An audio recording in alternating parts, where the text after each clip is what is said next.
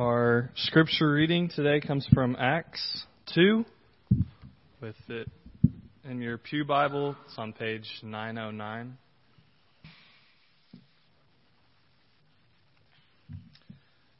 Acts 2, starting at verse 1, says, "When the day of Pentecost arrived, they were all together in one place, and suddenly there came from heaven a sound like a mighty rushing wind, and it filled the entire house where they were sitting.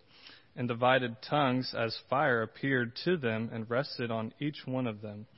And they were all filled with the Holy Spirit and began to speak in other tongues as the Spirit gave them utterance. Now there were dwelling in Jerusalem Jews, devout men from every nation under heaven. And at this sound the multitude came together, and they were bewildered, because each one of them was hearing them speak in his own language. And they were amazed and astonished, saying, 'Are not all these who are speaking Galileans? And how is it that we hear each of us in his own native language?'" Then going down to verse 12. "And all were amazed and perplexed, saying to one another, 'What does this mean?' But others mocking said, 'They are filled with new wine.' But Peter, standing with 11, lifted up his voice and addressed them, 'Men of Judea, are all who dwell in Jerusalem, let this be known to you, and give ear to my words. For these people are not drunk, as you suppose, since it's only the third hour of the day. But this is what was uttered through the prophet Joel. And in the last days it shall be, God declares, that I will pour out my Spirit on all flesh, and your sons and your daughters shall prophesy, and your young men shall see visions, and your old men shall dream dreams." Then down to verse 21. "It shall come to pass that everyone who calls upon the name of the Lord shall be saved." And now down in verse 36. "God has made him both Lord and Christ, this Jesus whom you crucified." Now when they heard this, they were cut to the heart, and said to Peter and the rest of the apostles, "Brothers, what shall we do?" And Peter said to them, "Repent and be baptized, every one of you, in the name of Jesus Christ, for the forgiveness of your sins. And you will receive the gift of the Holy Spirit. For the promise is for you and for your children and for all who are far off, and everyone whom the Lord our God calls to himself." And with many other words he bore witness and continued to exhort them, saying, "Save yourself from this crooked generation." So those who received his word were baptized, and they were added that day about 3,000 souls. This is the word of the Lord. Okay, the next scripture reading comes from Romans, and it's on page 946 in your pew Bibles.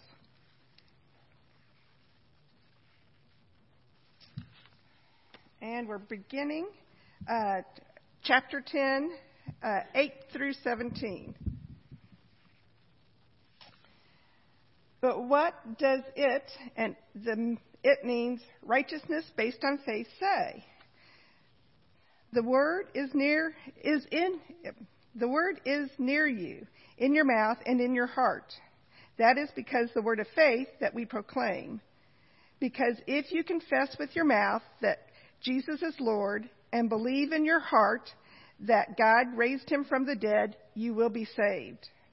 For with the heart one believes and is justified, and with the mouth one confesses and is saved. For the scripture says, everyone who believes in him will not be put to shame. For there is no distinction between Jew and Greek. For the same Lord is Lord of all, bestowing his riches on all who call on him. For everyone who calls on the name of the Lord will be saved. How then will they call on him in whom they have not believed? And how are they to believe in him of whom they have never heard? And how are they to hear without someone preaching? And how are they to preach unless they are sent? As it is written, how beautiful are the feet of those who preach the good news. But they have not all obeyed the gospel, for Isaiah said, Lord, who has believed what he has heard from us? So, faith comes from hearing, and hearing through the word of the Lord. This is the word of the Lord.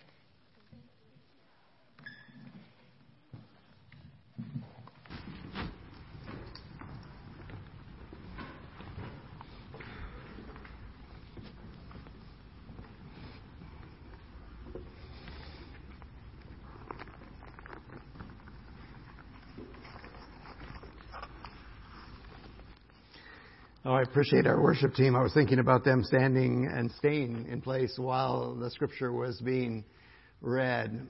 Isn't it true that we often take the things that are most available to us for granted, right? We take our wives, we take our husbands, we take our parents, we take our children, we take the Lord, and we take His Word for granted because it's so available to us. For some reason this morning, I was just taken to a place where much of the world is right now, and was conscious that there may be a time, I'm pretty confident there will be a time when we don't have these luxuries. Amen? There may be and even will be a time when we don't have access to the Word of God. And we have everything that's so available to us right now, our water, our food, our air, the Word of God, everything that's so available to us right now is such a gift of God. Isn't that all right? It's a precious gift. And so I appreciate so much when you open your hearts to something that seems so common to us right now, but God is asking you to hide it in your heart, to bring His Word into your heart and let it nest there, to breathe in His Spirit and let His Spirit take control of your life, because there may very well come a time when you'll have to rely on those things and those things alone. Those days came before, and those days may very well come again. Well, I know they will. The Word of God says that those days will come again. You know what struck me as you guys were reading the Scripture today was... it wasn't intentional, but the same process that we've been describing to you as to how to handle the Word of God was lived out right in front of you. God spoke, right? God spoke powerfully. He moved, but we didn't understand what it was. And some of you were hearing that Scripture for the first time, and you didn't completely understand it. And I've been following Jesus for 40 plus years, and I'm still learning to understand it. So did you hear what the people said when God spoke, when God moved? They said, what does this mean? Right? And we've been challenging you when you hear the Word of God, what does it say, right? What happened? But then to ask that second question, what does it mean? And when Peter unpacked for them what it meant, then they were left with the third question. And it's remarkable how this follows the discipleship pattern we've been inviting you to. The third question that they then asked was what should we do? Right? How do we put it into practice? And my great prayer as we open God's Word today is just that you will not only hear what it says, but you will seek understanding of what it means, and that you will ask that same question, God, what do you want me to do as a result of this? Well, we've been talking for weeks just about this amazing commission, this invitation of Jesus to become Jesus. And we heard so many examples here today of ways that people are doing that. And everybody, it looks different in every life. But the big question that remains after understanding the commission, this is what we're to do to make disciples who make disciples in wherever we go, in whatever we do. The big question that remains is, where does the power come to do that? And I don't know about you, but I have trouble sometimes scraping myself out of my recliner. And when I think about a task like the Great Commission, I'm a little bit overwhelmed. I'm thinking, that's for the Billy Grahams. That's for the Mother Teresa's. God, where does the power come for me to do that, right? And today on Pentecost Sunday, the Lord answers that for us.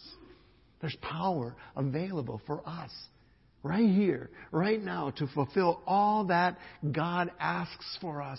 And the revelation of that power is in the story of Pentecost.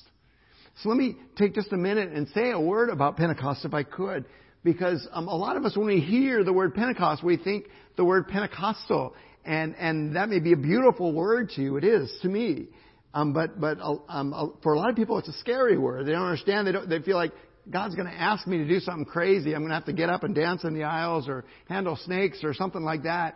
And it's a scary word to us. But let's just kind of go back and look at what it actually is, apart from all the false impressions that we've received of it.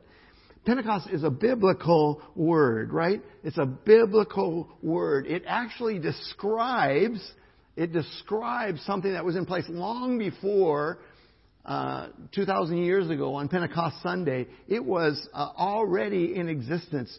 The literal word Pentecost means 50th. It means 50th. You can hear penta in that, 5, right? 50th.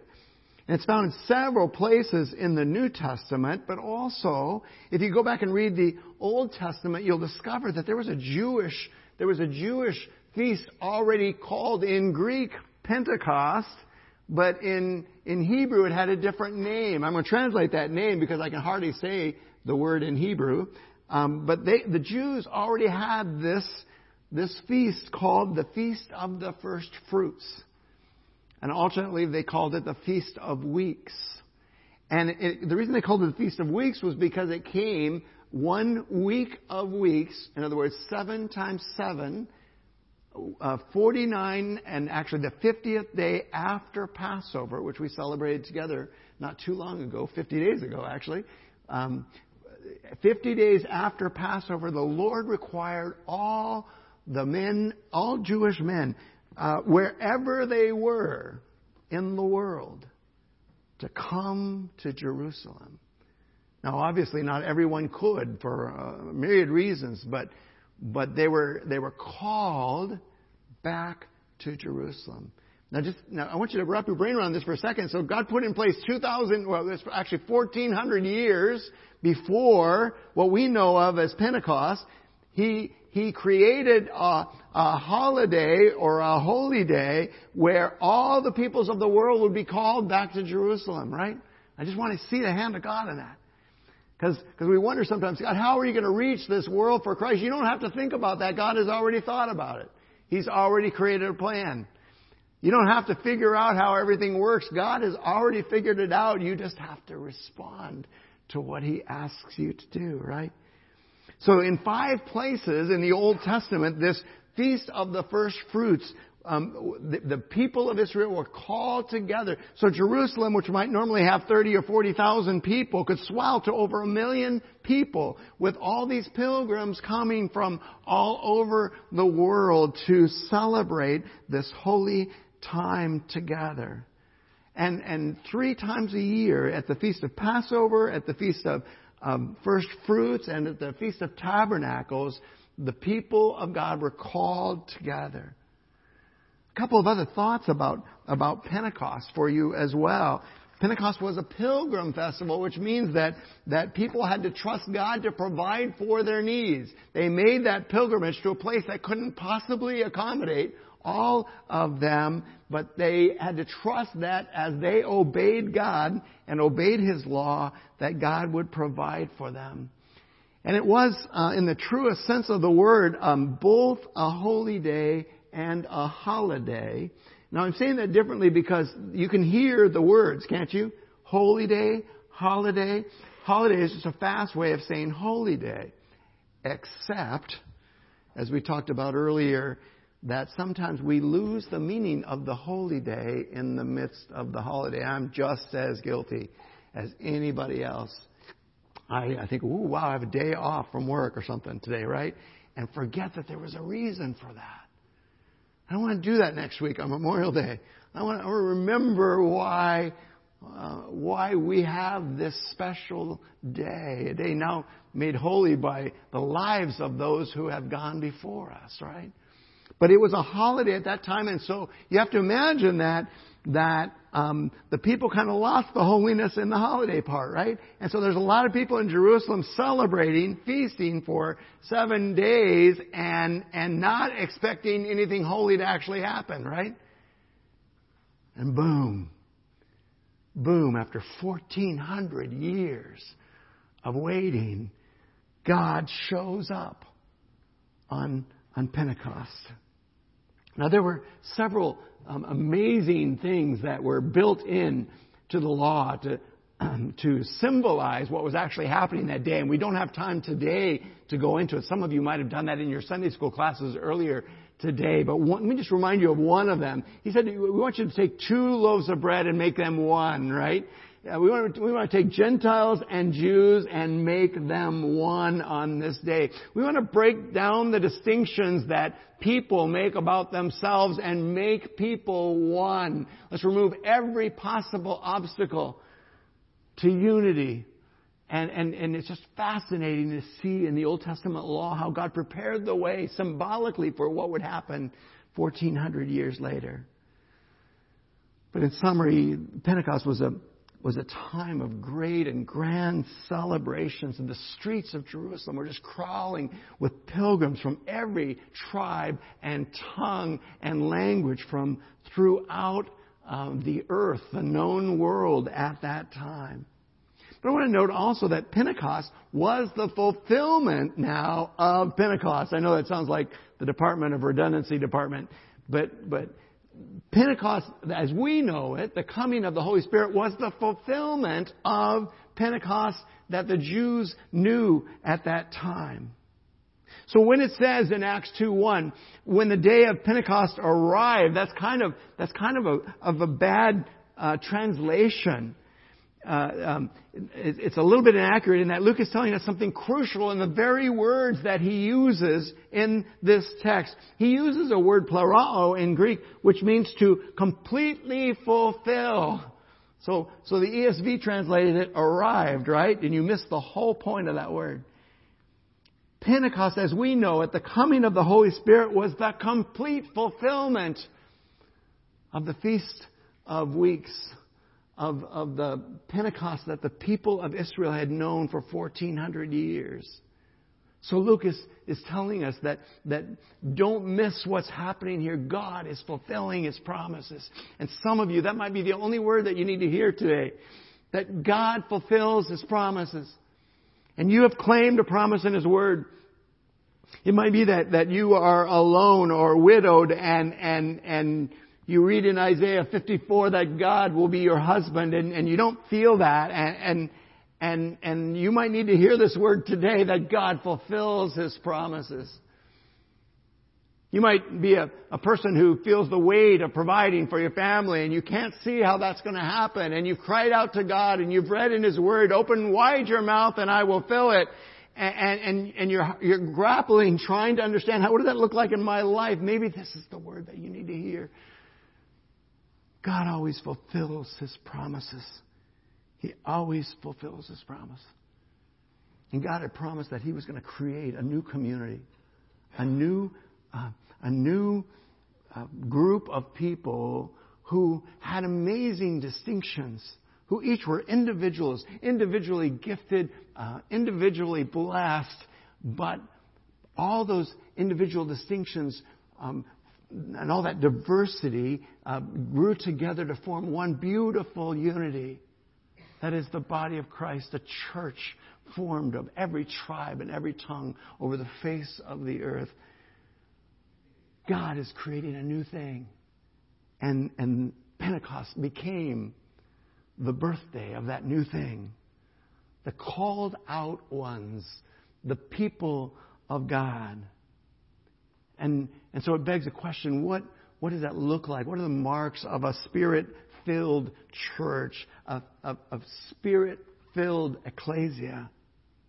Let me just hit some highlights from our passage today and invite you to go deeper in your own personal study. A truly Spirit-filled church is a united church. When the day of Pentecost came, they were together in one place. Wasn't that fun for some of you in your Bible studies this morning?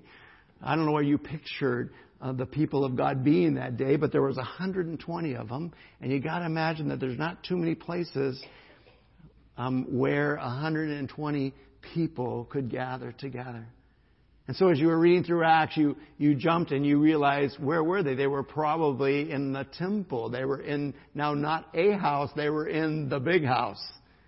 Where would they be? They would be on Pentecost in that place where they understood God to be, right? And God was in that Holy of Holies. The place where God dwelled was in the Holy of Holies, in the temple of God. And so what remarkable thing happened, as you studied this morning, was that God moved from the temple that it was made of stones into the temple of human hearts.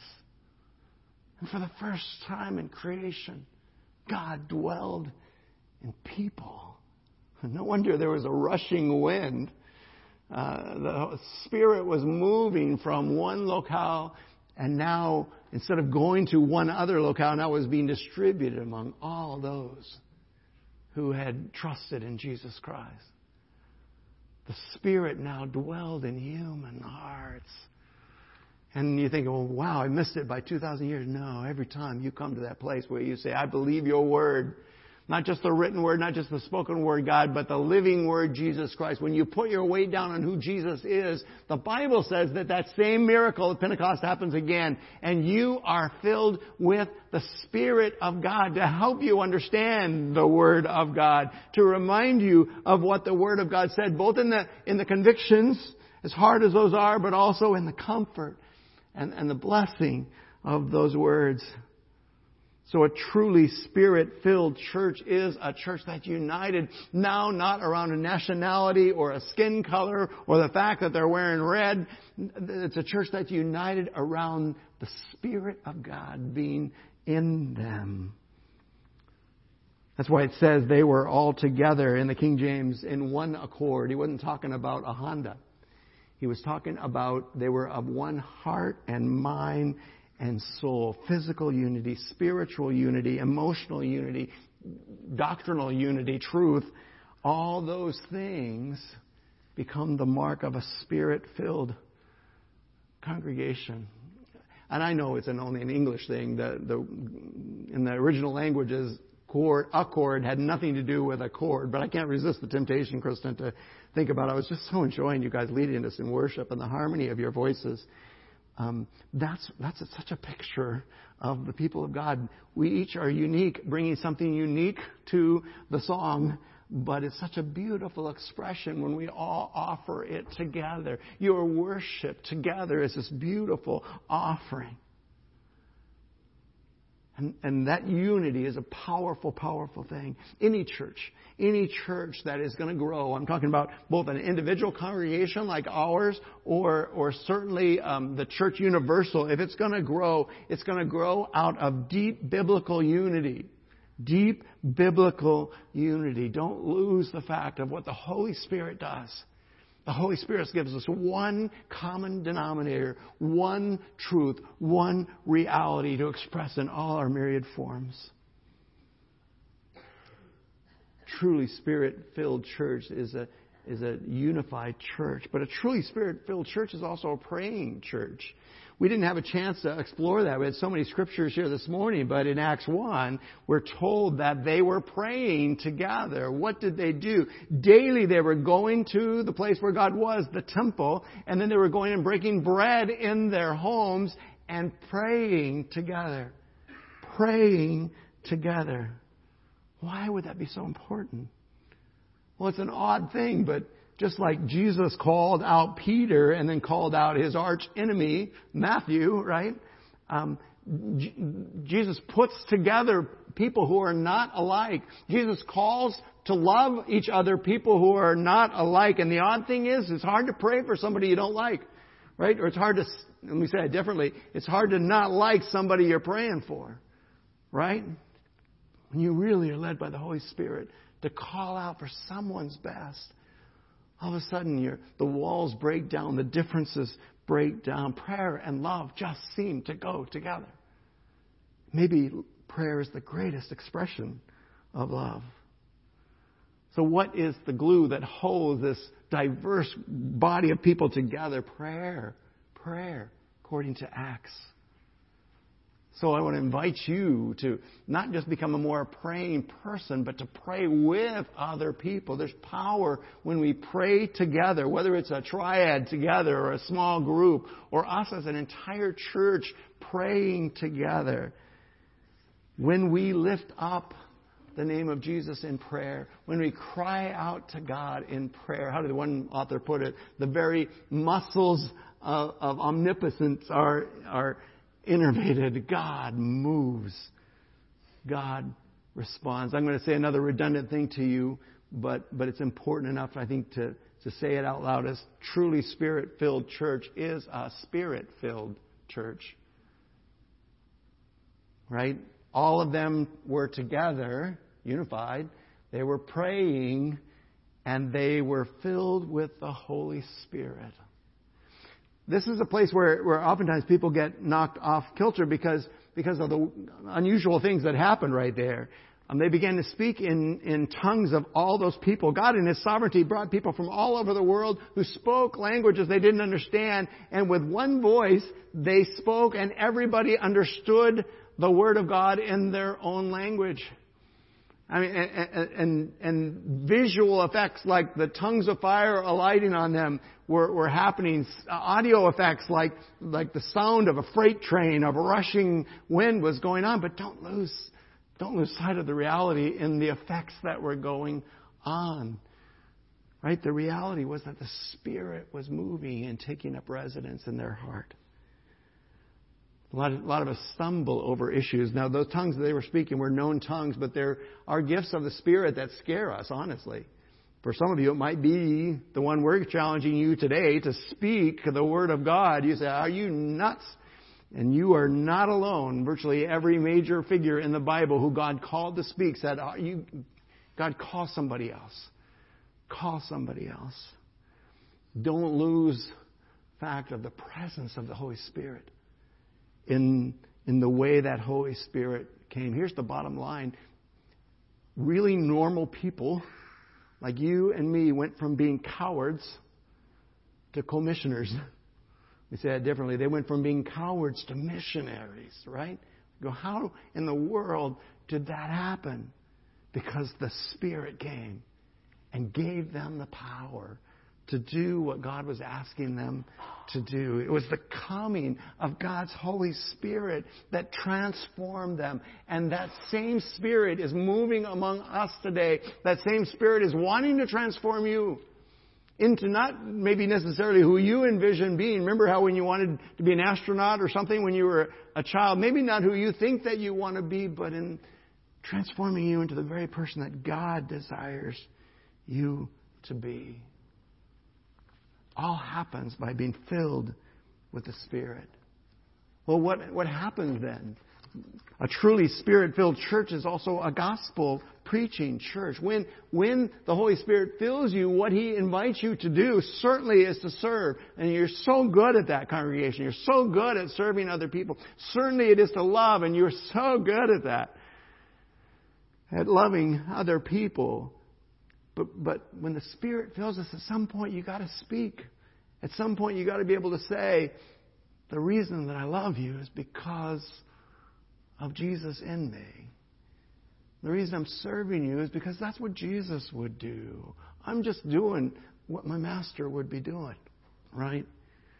A truly Spirit-filled church is going to say the reason for your hope. A truly Spirit-filled church is going to risk opening their mouths. And the reason that we read this scripture, I know it went by really fast, and it's deep theology in Romans chapter 10. But the scripture that Carol read for us says this is how it works. People speak, and as they are speaking, the Holy Spirit moves in the people who are hearing, right? But how can the Holy Spirit move? And it's a rhetorical question the Apostle Paul asks, and he's begging the question for us. How can the Spirit move in someone if no one will risk speaking to them, right? And by the way, he took that chain all the way back. How can people speak? Don't be lost in the word preaching. He's just talking about speaking forth the Word of God. How can people speak if no one sets them apart for that, right? If no one sends them. And so, hear what's coming, congregation. You might be the only Jesus that someone encounters. Are you willing to give the reason for your hope? Are you willing to speak the love and Word of God to people? If you don't go, how will they hear? And if they don't hear, how, Paul asks us, will the Holy Spirit transform them? A truly Spirit-filled church is a gospel preaching, the word prophesy in the Joel passage, a gospel speaking church. So when He fills your life, has He filled your life, some of you? He also opens your mouth, right? He also opens your mouth. When the Holy Spirit fills your life, He also opens your mouth. Unfortunately, for many of us, we've gotten it exactly backwards. We open our mouths instead of letting Him fill our life first, right? The Spirit-filled church is also a harvesting church. God has prepared the harvest. Have you heard that theme over and over again? Remember, we've said it a couple times recently. The fields are white for harvest. The time for God to reap a harvest of souls is right now, right? It's harvest time. And the question is not whether there's harvest ready to be picked, but whether people will go out. And we've been praying, God, send out workers into the field, right? Send out people who will risk everything, shame, humiliation, incarceration, even death, to speak words of life to other people. So that even maybe by our death, that other people might come to life. The Spirit-filled church is a place where God brings the harvest. I know we skipped a long passage in there, and mostly it's because I can't pronounce all those words. And it named about 15 countries where people had come from. And all of them were drawn to that place. Do you see how this works? I love you guys that are called to college ministry, because God brings to the college people from guess where? We have a little university of 3,000 people down the street here, and there's like 600 of them from other countries at UE. Imagine what it is over at USI with 10,000 students, right? Imagine what it is at the Ohio State University, right? With 55,000. You don't have to go far to find people who are desperate to hear truth, and who, if that truth transforms them, will take that back to the place that they went. That's exactly what happened. Our model for missions is right here in this passage in Pentecost. They heard. They were transformed. 3,000 were added on that day. 3,000 people not only believed the word that they were hearing, but also were transformed by it and filled with the Spirit. And so it's kind of like the invisible first missionary movement. Those 3,000 people went back to their homelands. That's why Paul could go somewhere and find a church already there, because people who had been there at Pentecost had taken the gospel back where they were from. Oh, God's plan is a good plan, you guys. And His power is a beautiful power if we will only trust it and believe it. So let me just add a couple of thoughts here in closing. There is a harvest yet to come. It's not like, we missed it by 2,000 years, right? No, this same harvest is happening right now. We are in the age of harvest right now. Revelation 7 puts it this way. And after this I looked, and there was before me a great multitude that no one could count, from every nation, every tribe, every people and language, standing before the throne and in front of the Lamb. They were wearing white robes and holding palm branches in their hands, and they cried out in a loud voice. They cried out in one univocal voice, "Salvation belongs to our God who sits upon the throne, and to the Lamb, and to Jesus Christ." God gives us a vision of what's to come. But He's also given us the way that that's going to happen. And it's going to happen through us. The day of Pentecost was only the beginning of a great worldwide harvest of men and women for God's kingdom, right? For God's kingdom. And you get to participate in it. You're like one of those original disciples. You get to be a part of it. I guess that brings me to the very last part. Pentecost is not really about a Jewish holiday from 3,400 years ago. It's not really about an event that happened 2,000 years ago. Pentecost is about you and me. It's about you and me. And some of us are hearing, and the Holy Spirit is moving for the first time in our hearts. We've heard Jesus, speak to us and saying, this is worthy of your trust. This is worthy of your putting your weight down on. And we've heard the Word of God say, if we will confess with our mouth and Jesus is Lord and believe in our hearts that God raised Him from the dead, we too shall be saved. We too shall be transformed. We too will be included in God's kingdom. And if that's you this morning, I beg you, don't go from this place without owning it, without saying, yes, Jesus, I will respond to you. I trust you as my Lord and Savior. Fill me with your Holy Spirit. But for many of the rest of us, we have trusted in Jesus Christ. We have been filled with the Spirit. But the problem is that we leak.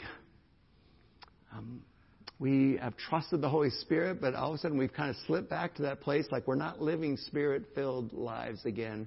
Let me just invite you, every day is a brand new day with Jesus. You can say to Him, as Paul did in Ephesians, Paul challenged us in Ephesians, Lord, fill me with your Spirit today. Let me add my voice. Come on up, worship team. Let me add my voice to all those voices who are saying God is real. God is sovereign. Let me add my voice to those who are saying, I have made Jesus Christ my Lord and I want to be filled with His Spirit. Let me add my voice to those who say God reigns. As we close today in worship, I just want to invite you to reaffirm today. I want to invite you, if God would allow, reaffirm. Speak first in your heart to the Lord, and then if He would grant, cry out in one voice with us, God, you are sovereign. God, you reign. Thank you, Jesus.